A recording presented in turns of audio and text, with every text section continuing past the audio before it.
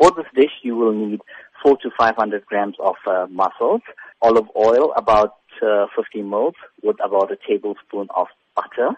Then we'll use a sort of a mixture called mirepoix.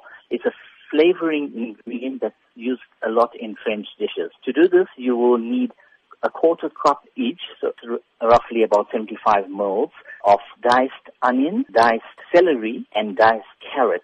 So this would be your base flavoring. To that, you would need about 2 cloves of crushed garlic. You'll need about 1/4 of a cup of white wine, dry white wine or chicken stock, 250 milliliters of fresh cream, a strand or two of saffron. If you don't have saffron, you can substitute this with 1/5 of a teaspoon each of turmeric and paprika. You'll need salt and pepper for seasoning, and about a tablespoon of fresh parsley for garnishing.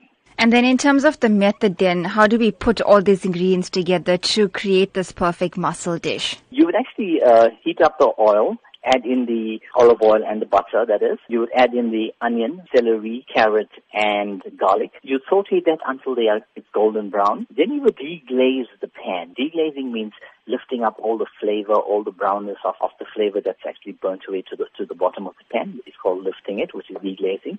You deglaze that and allow the wine to cook off so that all the alcohol evaporates. Add the 250 ml of fresh cream and allow that to reduce. And as it reduces, you'll notice that it thickens to a certain degree. Add in the saffron, allow that to infuse and color the dish, the saffron or the smoked paprika and turmeric. Allow that to sort of reduce to about 1/5, so you lose 1/5 of the volume. At this time, you'd see that the thickness of the sauce.